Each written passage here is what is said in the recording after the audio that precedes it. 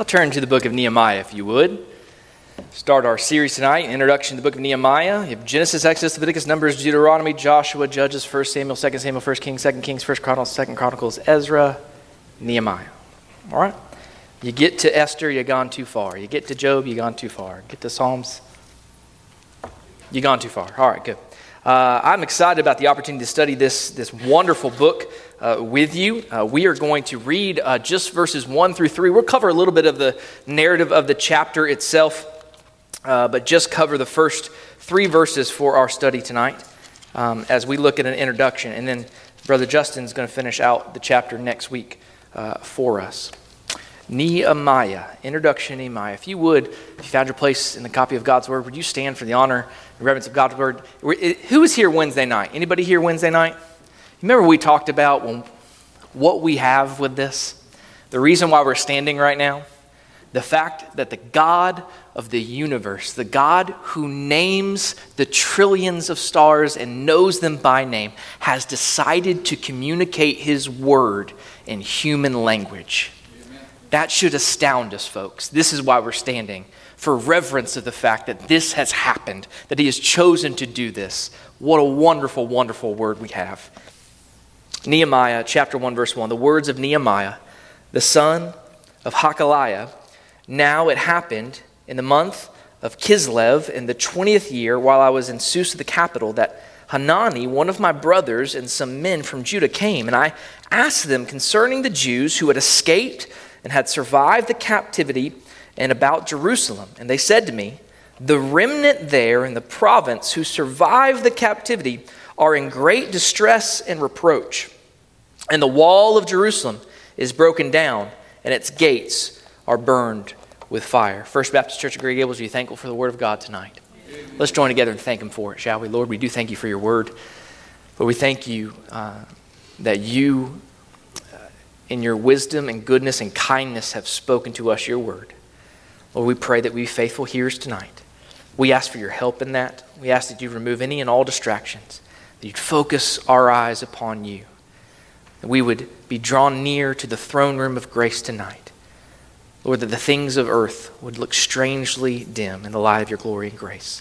We pray all this in the name of Jesus. Amen. Amen. Thank you. You may be seated. I was telling somebody it's kind of a joyous occasion to start a new book around here, it seems, since we've been in the Gospel of John for about 2 years, and we were in Psalms for a little bit over a year. We walked through Zechariah for a really long time and walked through Acts. Every time we start a new book, it's kind of a moment of celebration, but yet I love that because God's Word is powerful and it is deep and it is ready and able to mold us to the image of Christ. But I want to start tonight by saying this. To accept a job, to go to college to study for a career, to accept a position of community service, to enter into the ministry to preach the gospel, to teach a Sunday school class, to accept the office of deacon in a local church, to really be involved in any activity without regard to God's will or God's word is not only foolish, but it's sinful. Why? Why is it sinful that we would do any activity apart from concerning God and His will and His word? It's because when you do not consider God's will and God's word, you attempt, therefore, to chart your own course, to choose your own direction for life, and thereby ignoring the lordship of Jesus in your life. See, as a Christian, as a follower of the Lord Jesus Christ, your prayer should always be, Lord, what would You have me to do? On a continual basis. The wise man of God never takes a step without direction from the Lord. The psalmist says in Psalm 37:23 that the steps of a man are established by the Lord, and He delights in His way. Let me ask you, are your steps established by the Lord each day? Are you delighting in the way of the Lord, or are you going your own way? The greatest book in the Bible, in my opinion, on the subject of personal service to God is the book we're studying tonight, Nehemiah.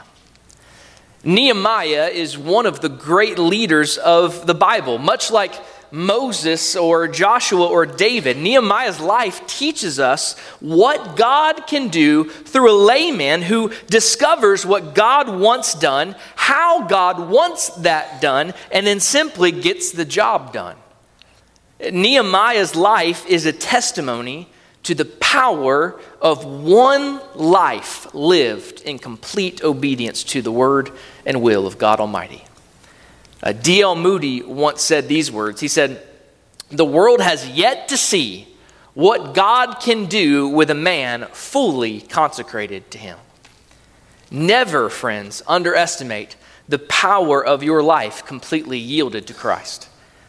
The Lord has laid it upon Brother Justin and my heart, to start a verse-by-verse study through the book of Nehemiah. But really, before we begin that study, before we look into and understanding the significance of the book, we've got to take a brief look at the historical context of the book of Nehemiah.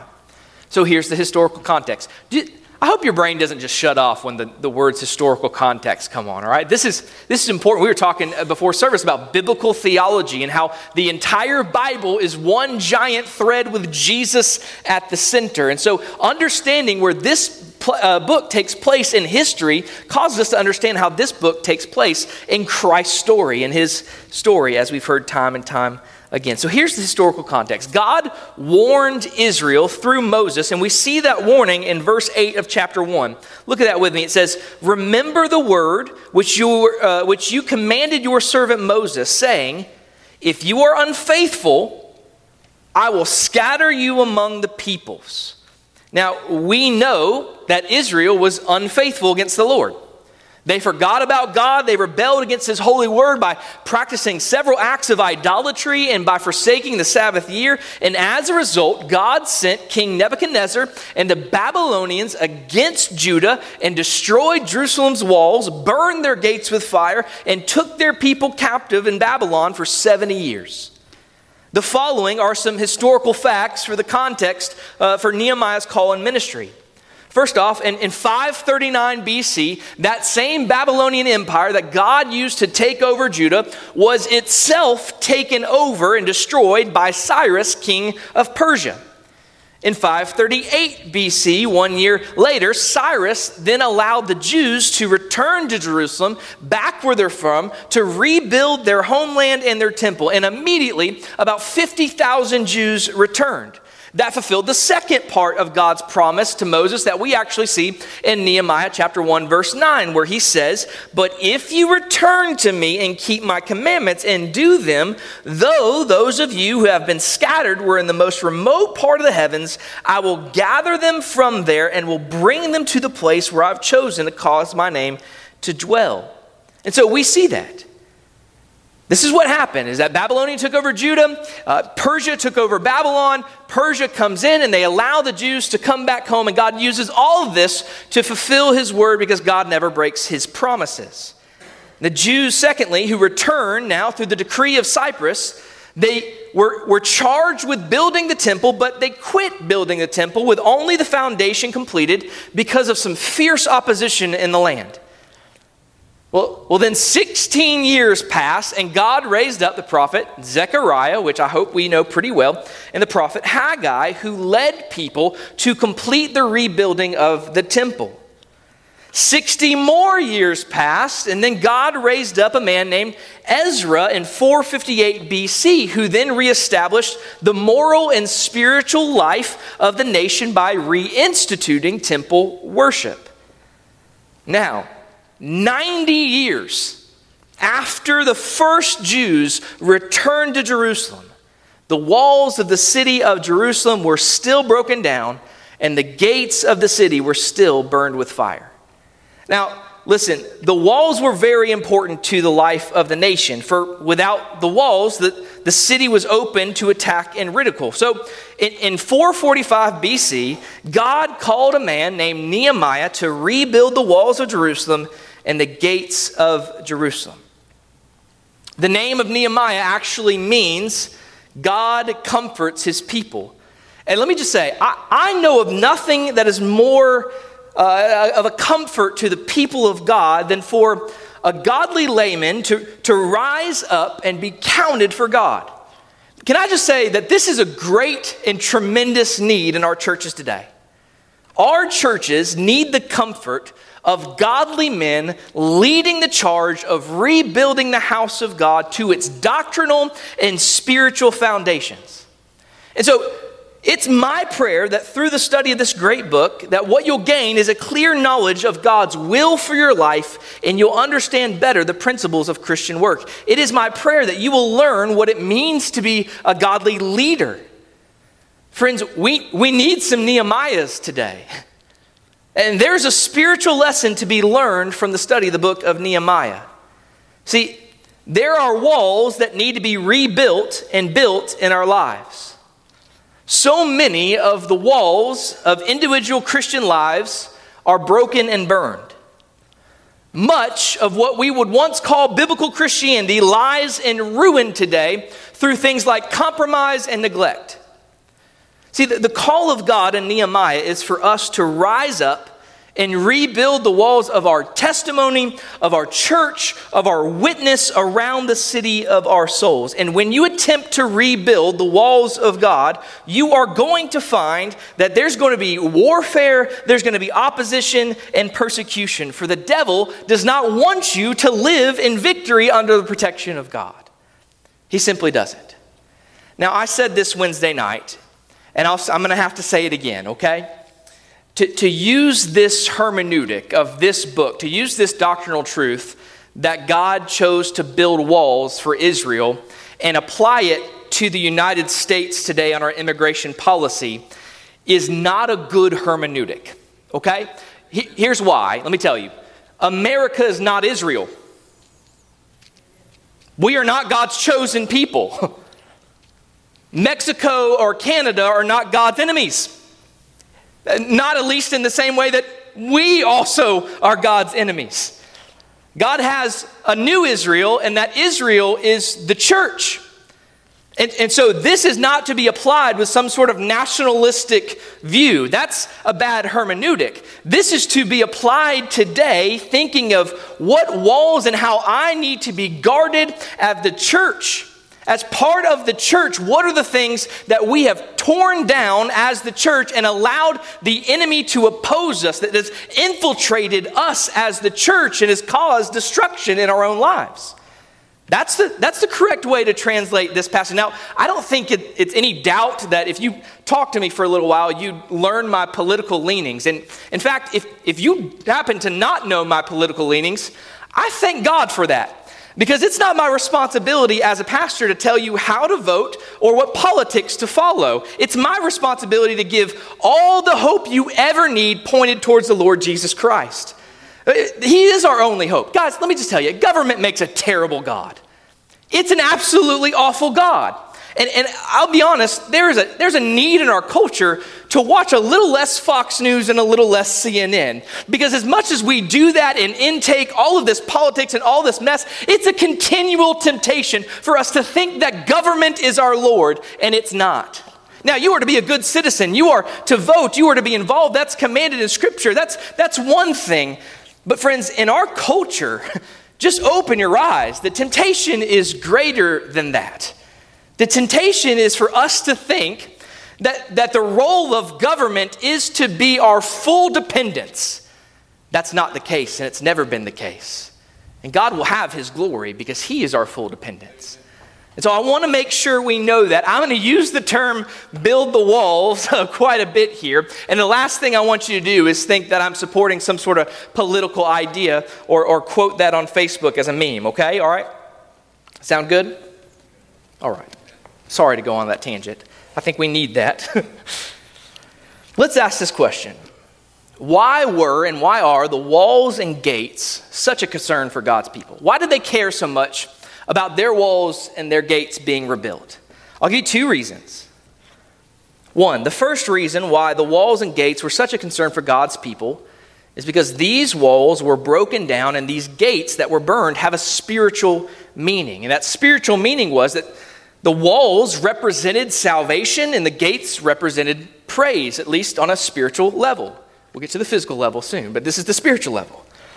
The walls represented salvation. The gates represented praise. And we just read that in Isaiah chapter 60, verse 18, that prophecy pointing towards these things. He says, violence will not be heard again in your land, or devastation or destruction within your borders, but you will call your walls salvation and your gates praise. The inhabitants of Jerusalem could not worship and praise God for fear of attack, for fear of violence or oppression from their surrounding enemies. The walls, their walls of salvation and their gates of praise were lying in ruin in many, all around them, for their enemies to be able to stand up and mock and ridicule. The walls of salvation and praise, friends, today in the church lie in ruin as well. Don't we know so many professing Christians who have no joy in their salvation, and therefore it affects their worship and praise? Friends, how the walls of salvation and praise need to be built back up in the lives of God's people in His church. Secondly, it also had a physical meaning. Not only did it have a spiritual meaning, not only is that why the walls and gates were such a concern for God's people, it has a physical meaning. Again, Dr. H.A. Ironside says that these walls had a twofold purpose: protection and exclusion. Protection and exclusion were the purposes that they served. Deuteronomy chapter 22, verse 8 says, "When you build a new house, you shall make a parapet for your roof, so that you will not bring blood guilt on your house if anyone falls from it." See, the roof of the house in that day was the place where the fellowship took place.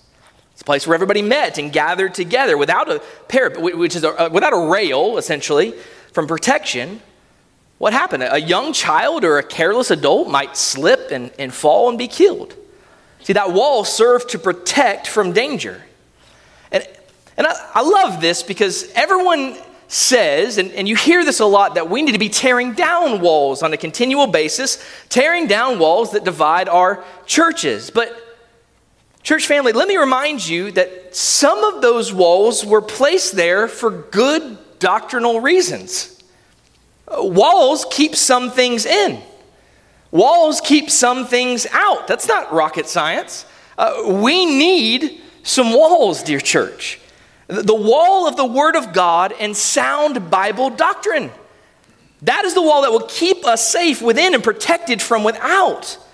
We need to be about building and restoring the broken walls of Bible doctrine in our churches and the lives of the saints of God.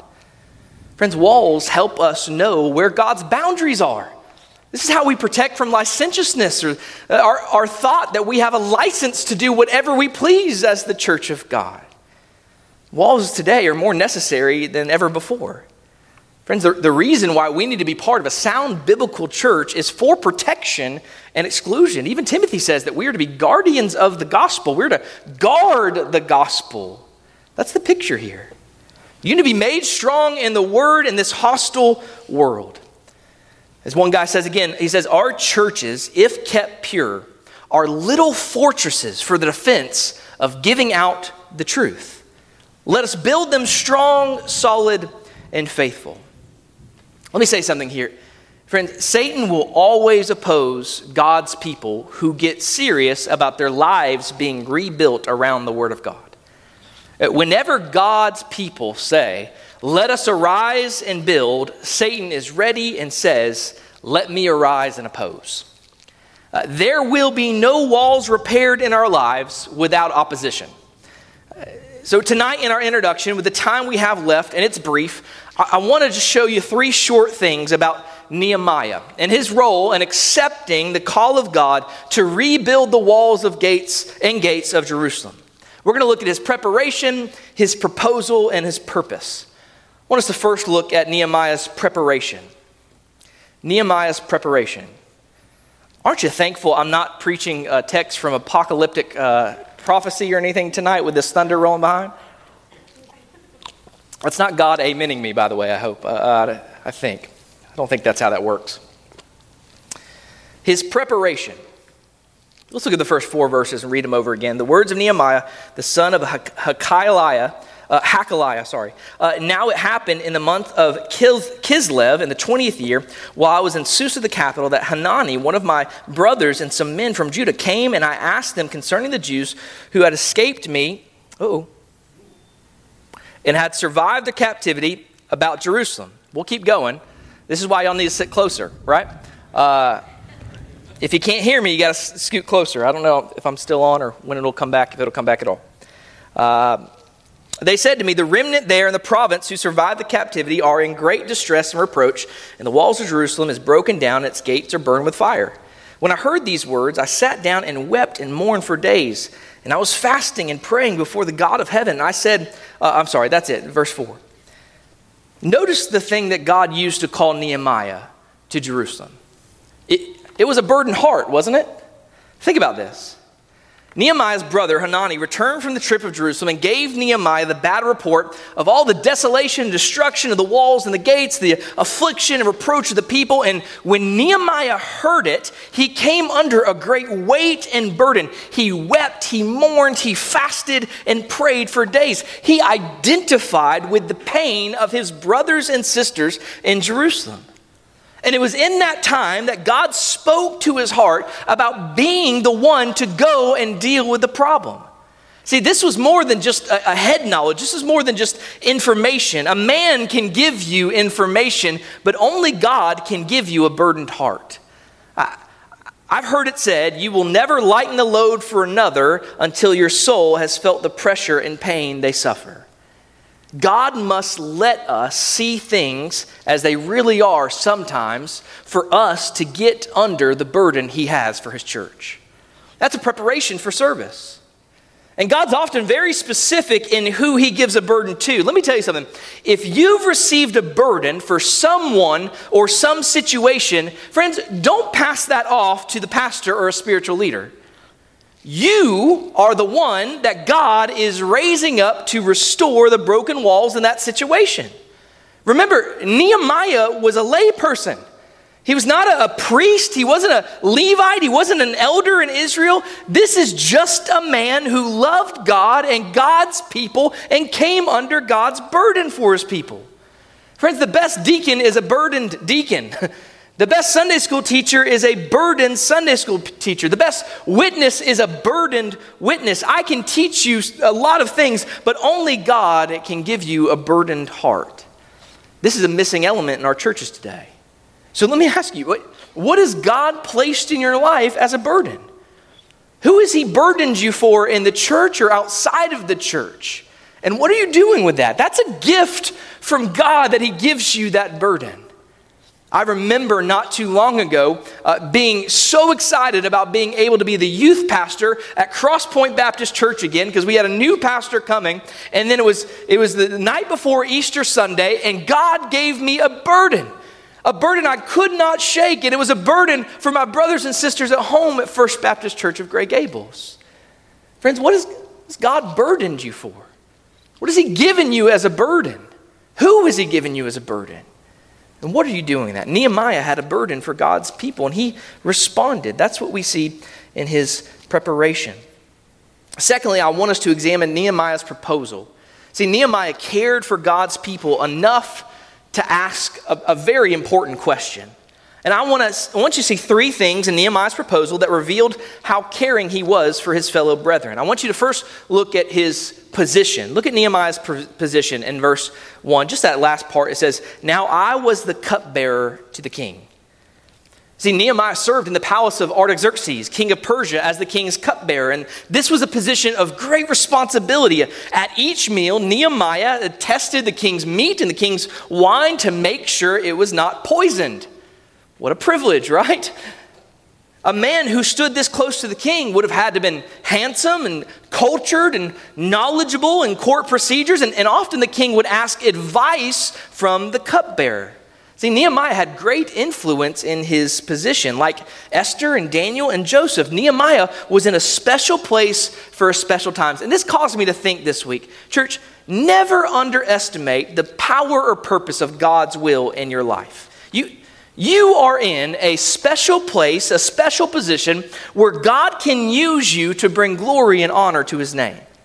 It's been said before that big doors swing on small hinges. Never underestimate what God can do in your life on an ordinary day. It was an ordinary day when Moses encountered the burning bush. When David was called from the sheep and anointed king, it was an ordinary day. It was an ordinary day when Peter, Andrew, James, and John were fishing. Jesus called them on an ordinary day. Nehemiah was in the king's palace like any other day in Jerusalem. Little did Nehemiah know that his conversation with Hanani would change his life and the life of Israel forever. So let me ask you, church, when do you look for God in the commonplace? Do you ever see him in the ordinary, mundane routine of life? God is there, and he has a special purpose for having you exactly where you are. You remember that on Monday morning, amen? Listen to how the Bible says you should be prepared for an ordinary day. 1 Peter 3:15, we've looked at this text a lot. It's one of my favorite. Peter says, but sanctify the Lord as your heart. Christ is Lord in your hearts, always being ready to make a defense to everyone who asks you to give an account for the hope that is in you, yet with gentleness and reverence. So now we've seen Nehemiah's position. I want to look next at his question in verse 2. Let's look at Nehemiah's question. It says that Hanani, one of my brothers, and some men from Judah came, and I asked them concerning the Jews who had escaped and had survived the captivity and about Jerusalem. Nehemiah asked an important question. So let me ask this question. We looked at his position, right? Why would the prominent, wealthy, and successful ask about a small group of people who lived hundreds of miles away from him? I'll tell you why. It's because of a prophecy that was given 150 years earlier in Jeremiah chapter 15, verse 5. It says, indeed, who will have pity on you, O Jerusalem? Or who will mourn for you? Or who will turn aside to ask about your welfare? Nehemiah was the man that was chosen of God to ask these very things and to come under a burden from the information he received. So how does that apply to us today? Friends, remember this, God is a sovereign God. He is a sovereign God, and he has chosen each one of his children for service. That means if you're a child of God resting in the finished work of the Lord Jesus Christ for your salvation, God has chosen you for a service. John 15:16 says, you did not choose me, but I chose you and appointed you that you would go and bear fruit and that your fruit would remain. We looked at that not too long ago. Have you ever stopped to consider that God has you right where you are right now for a very special purpose? I'm afraid that the comfort of the palace has caused many Christians to forget what it was like being lost in sin. That we've got no burden or no identification with those who are in pain. So we have looked at Nehemiah's position, we've looked at his question, and I finally want to look at the information he's given in verse 3. Verse 3, looking at Nehemiah's information, says, they said to me, the remnant there in the province who survived the city are in great distress and reproach, and the walls of Jerusalem is broken down and its gates burned with fire. There are really four words here that Nehemiah used to describe the Jews at Jerusalem. The first word is the word remnant. Where once had been a strong, great nation, now because of their sin and their disobedience, there is only a small remnant of a tattered people. We need to learn this lesson. Hear this, sin, like cancer, can bring the mighty and strong down to nothing. Many a once great church, many a once strong Christians have been reduced to nothing because of sin and compromise. Sin will rob you of your vitality in Jesus Christ. Sin will bring death into your life. Sin will cause the walls of salvation and the gates of praise to be charred with fire. God does not want you to live with only a remnant of life. He wants you to have life abundant. It's the first thing he describes as remnant. Second word is ruin. He doesn't say that word, but he says the wall of Jerusalem is broken down. It starts with an R, so forgive me. The gates are burned with fire. Where once had been beauty, prosperity, praise, and worship of Jehovah, there is now decay and destruction. Church family, never offer up the blessings of the future on the altar of the immediate. One act of sin in a moment of time can bring ruin in your life for years. Deal with sin accordingly. We ought to be serious about our sin. The second last word is reproach. This word reproach in the Greek, it means to be a mockery or a disgrace. The sin and compromise of Israel that led to their ruin gave their enemies cause to mock them in disgrace. The Bible says in Proverbs 25:26, it says, like a trampled spring in a polluted well is a righteous man who gives way before the wicked. When the righteous sin, this gives the enemies of God an opportunity to mock God's holiness and righteousness. Remember when David committed adultery, got Bathsheba pregnant? Remember what Nathan the prophet said to him in 2 Samuel chapter 12, verse 14? He said, by this deed you have given occasion to the enemies of the Lord to blaspheme. Church, when you as a Christian sin, it is not a private matter anymore.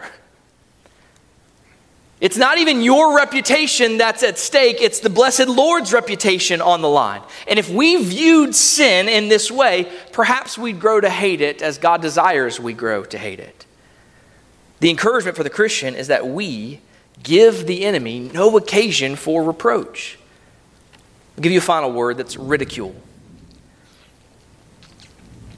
Without the city walls and gates, Jerusalem was open to ridicule and attack. When the first settlers returned to Jerusalem, they built their own houses first. They settled into their own lives. They got back into their routines. Their enthusiasm cooled, and there was no spiritual fervor. 90 years after their return, the walls were still in ruin and the gates were still destroyed. Their enemies ridiculed them that their God was unable to rebuild what they had torn down. Friends, what a picture of the church today. Seeking our own first instead of the kingdom of God. Many have settled down into this world. Their enthusiasm has cooled. They've become lifeless and unconcerned about the spiritual things that lie in ruin in their lives and in the church. And the result is that the church is mocked by the world today. Mocked, by the way, for being so much like it.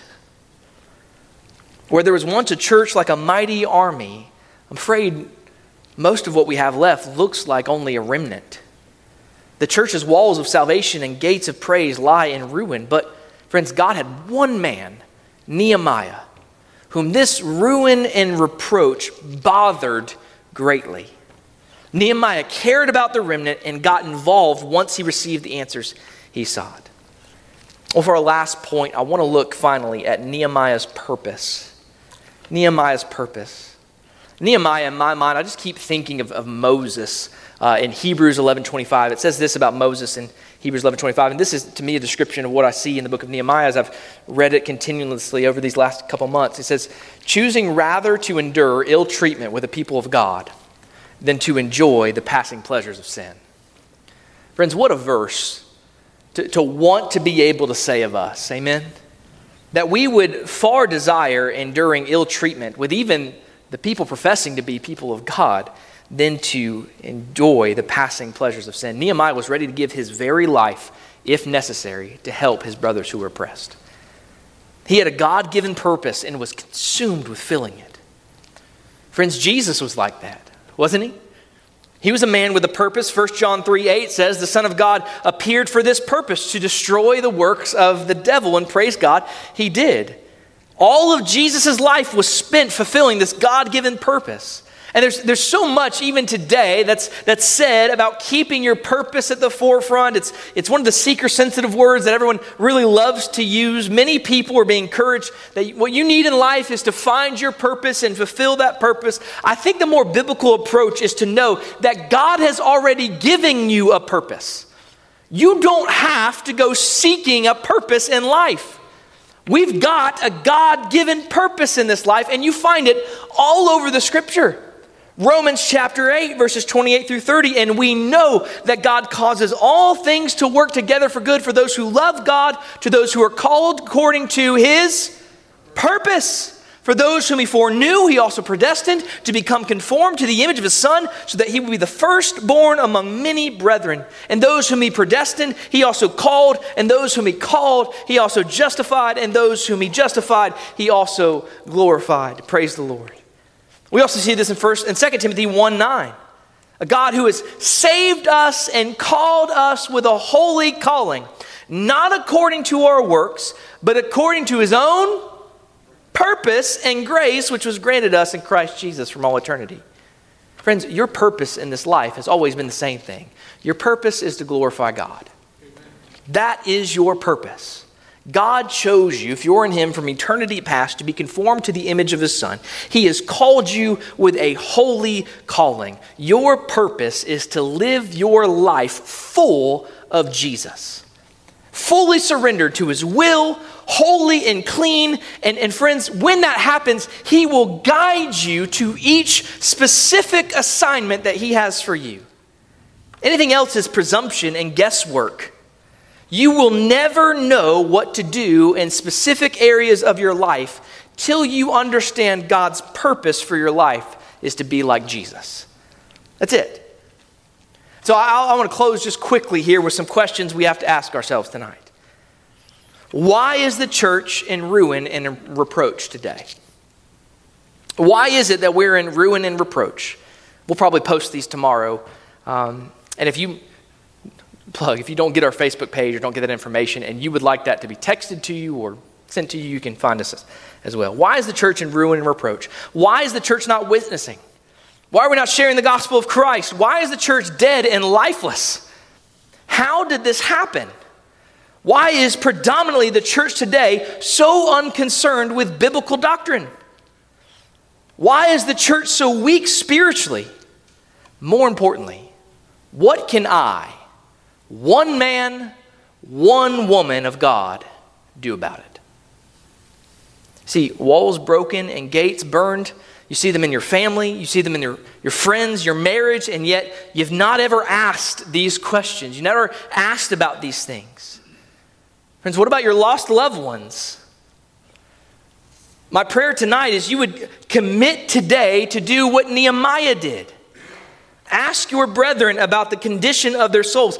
Care enough to ask. Have a burden enough to ask. And when you receive the truth, then act upon it. Get involved. Get obligated. This is what Nehemiah did for Jerusalem. Friends, this is what Jesus did for us. The question is, will we follow his example? My prayer is that by God's grace we would. Amen. Amen. Let's pray together. Father, as we considered wonderful things from your word tonight, Lord, what an example we have in your work in Nehemiah. Lord, we know that Nehemiah is ultimately a picture of Jesus and his burden for his church, for his people. That, Lord, his purpose was to come and seek and save that which was lost. And he accomplished it. Father, we thank you that you've given us this word of importance tonight. That, Lord, maybe we can even begin to see those things in your life that you've burdened us with. We can begin to see those areas in our lives where our walls are torn down, where we're allowing reproach and ruin to come into our lives as a professed member of Christ's family. And Lord, you would help us as we seek each week to hear from your word, to learn from your word, that we would rebuild the walls of salvation and praise, that we rebuild the walls of biblical doctrine and spiritual disciplines. And Lord, in the midst of this, we are always dependent upon you for all these things. We thank you that you're faithful. And we pray your work tonight. In Jesus' name we pray. Amen.